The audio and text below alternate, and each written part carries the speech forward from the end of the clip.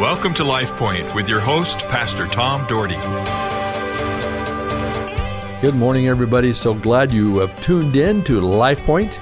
As you know, I'm your host, Tom Dougherty, and I'm glad to be your host, and I'm glad to be on the station with you. And I hope that your life is being changed and touched by the power of Almighty God. I pray you'll continue to pray for our nation, for our state, and everything that takes place, because we need God in a powerful way. I'm telling you something, times are strange. We don't know what's going to happen. We don't know what tomorrow is going to hold, but we certainly know who holds tomorrow. Our Heavenly Father, guide us this day. Lead us in every way. Open our hearts and our minds to your truth. God, thank you for the Word of God. Thank you for stories of old. Thank you for some of the Old Testament stories that are so pertinent to our lives even today. And Lord, how so many don't even believe some of the stories that are so fantastic. But God, they don't know the power of Almighty God. If they knew your power, they would know all things are possible in you. I pray you'd open our hearts and our minds to you. I pray these things in Jesus' precious name. Amen. Well, life certainly is interesting. As most of you know, I've been the chaplain for the Idaho House Representative for the last 13 years. This will begin year 14. I guess I began almost year 14 because I had to go to the session last week and open them in prayer for 3 days during the emergency session. And that first day was certainly interesting with all the chaos that was around there. And believe me, folks, it was chaos. It was so loud and frustrating. But you know what? I was able to say my prayer and get out and leave the legislators to their business. Hey, I want to tell you, I love our representatives. They are some of the finest people. We have some incredible Christians in that group, and just all of them are incredible people. All 70 of them are just fine people, and I've learned to enjoy getting to know them. But we need to pray. Pray for our leadership. Pray for our chairman, Scott Bedke. I can tell you something about Scott. He is a diligent leader and a strong leader, and, you know, he keeps things in order. I'm very proud of the way Scott runs things. I'm telling you what, he is very sharp. But we just need to pray for our leaders and pray for our nation, pray for our president and the Congress and the Senate, and, you know, pray that we'd come together and pray for the violence that's out there in this world that's going on, terrible things that are happening. Pray that God would bring an end to this and that people would understand we don't want to be violent people. Yes, we can protest in a nice way, in a kind way. We can say our opinion, but we don't need to cause violence. That's of Satan. That's of evil.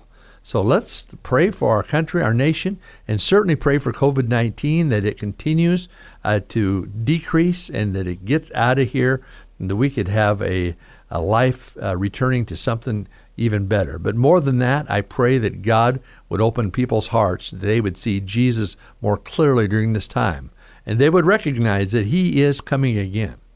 And we don't know when, we don't know the day or the hour, but we know it could be soon. And I hope that people are ready. Well, I want to talk about the book of Jonah. You remember, he had Jonah and he called it Jonah and the whale, but the Bible says Jonah and the big fish.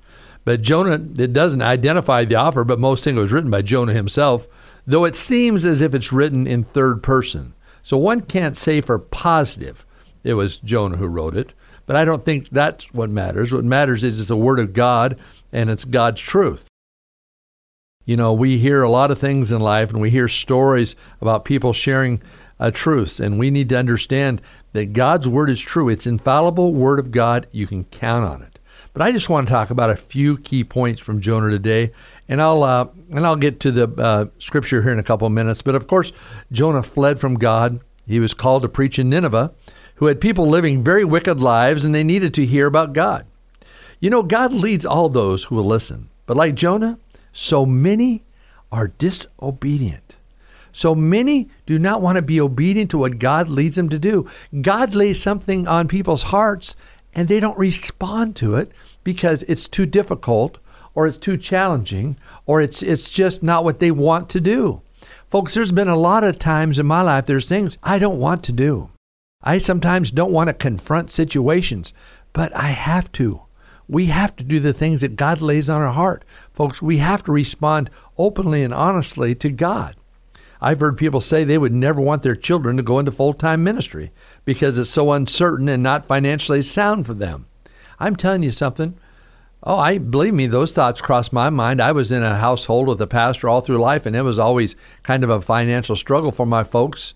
But you know what? They did the will of God, and I thought I would never do that. I was heading into other fields. I wasn't going into ministry, and it wasn't because of money. It just because I didn't want to be like everybody else in my family. My mom, my dad, my 2 older brothers were pastors.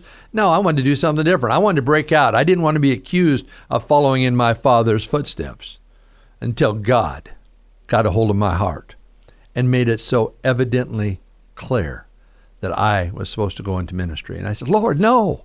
Lord, I've been fighting this because I can be a great minister in the world working as a school teacher and working as a businessman. I can do all sorts of great things and maybe touch more lives that way. But no, the answer is no. This is what I have for you. I will open the doors. I will give you opportunity in the world to share me. I will give you opportunity to love people. And boy, has he ever. He gave me an opportunity, as I've told you before, when I moved to Idaho and our church was really tiny, around 50, 60 people, I got to substitute teach a couple days a week to make a living for a while. And I got to know people. I got very in-depth in one of the school districts that I taught at, and I got to know everybody really, really well. In fact, I was asked to come and fill in for 6 weeks for someone that's having a baby, but I said, no, I can't get into that much in a row. I can do a day or two a week. But I tell you what, I had the time of my life, and I've developed some lifetime friends through that opportunity. And then as the church grew, I had to step back, and I was also able to coach varsity basketball. I was able to do that, and God gave me many of the desires of my heart, but I was still able to minister to our church. And then God took care of us, and the church has done fairly well as far as touching lives and changing lives, and that's what we want to be about. So I said yes to a hard call when Jonah said no. And Jonah decided to go on a cruise instead. So, yeah, he got on a boat, and he headed away from Nineveh. But guess what? The cruise went bad. You know? You ever been on a cruise that went bad? My wife and I, about 15, 16 years ago, went out of Galveston, Texas on a cruise. And the very first night of the cruise, the winds were 70 miles an hour, and the ship rocked like you wouldn't believe. And you know something? I don't get seasick. I've been on a number of cruises. I don't get seasick at all, or even motion sickness. But I and the whole entire boat was sick that night. It was crazy. We couldn't wait for it to stop, and it finally stopped before the night was over. But Jonah, he went on that, and of course, Jonah fesses up and recognizes his disobedience is causing the big storm. There's a big storm out there, and everybody, they're trying to do everything they can to fight the storm. Finally, he talks them into throwing him overboard, and reluctantly they do so. Now that'd be hard. If you're on a ship and somebody says, "Hey, for this to stop, you have to throw me overboard." Man, you don't want to do that. One, you don't want to be accused of murder, and two, it just is very unpractical. You don't want to take a life. But Jonah said, "No, you've got to do this," and they eventually did it because God always knows what He's doing. Of course, you would think Jonah would have probably drowned, right, when they threw him in the ocean, but God wasn't finished with him yet.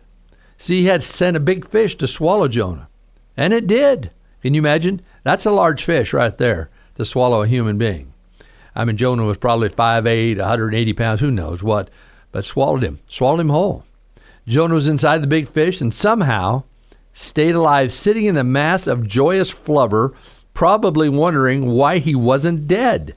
Can you imagine that? And the fish going up and down. We don't even think about that. The fish going up and down, probably going up for air and all sorts of things, and how he had to be tossed to and fro. You don't hear a lot about that, but it's very interesting. That's why a lot of people think, oh, it's just a wise tale. Folks, it's the Word of God. I believe it. So Jonah cries out in desperation. In fact, we're going to continue this in Jonah chapter 2, verse 1 through 2. Now the Lord provided a huge fish to swallow Jonah, and Jonah was in the belly of the fish 3 days and 3 nights. Folks, 3 days and 3 nights. That had to be the longest 3 days and 3 nights you can imagine.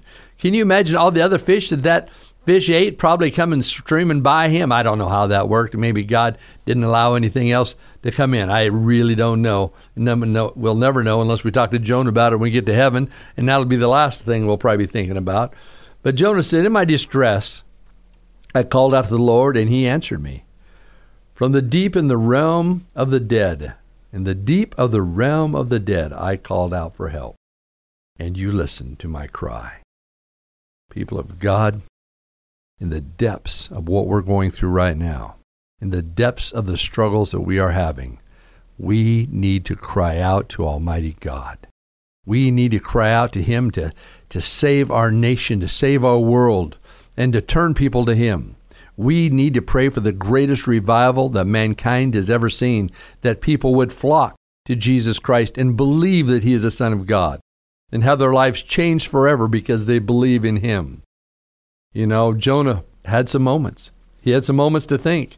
Sometimes we need moments to think. I know sometimes I have to be still before God because I want to talk all the time and say, Lord, I want to be still, like David said, be still and know that I am God. In, I think, Psalm 46:10, be still and know. We need to be still before God. God wants us to have control of our lives. For many people, God is waiting for this call. Listen to this very carefully, folks. God will always respond to a broken heart that calls to Him. God will always respond to a broken heart that calls to Him.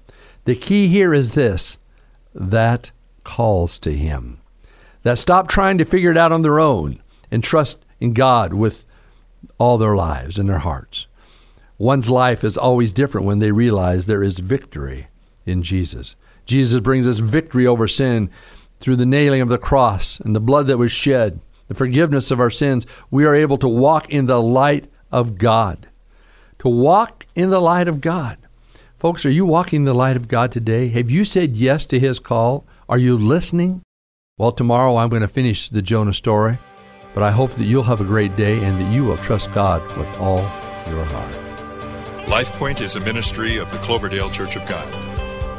If you would like a copy of today's broadcast or would like more information about the church, please call us at 208-362-1700 or write to Cloverdale Church of God, 3755 South Cloverdale Road, Boise, Idaho, 83709. You may also visit us at our website, www.cloverdalechurch.org. Thank you for listening and have a blessed day.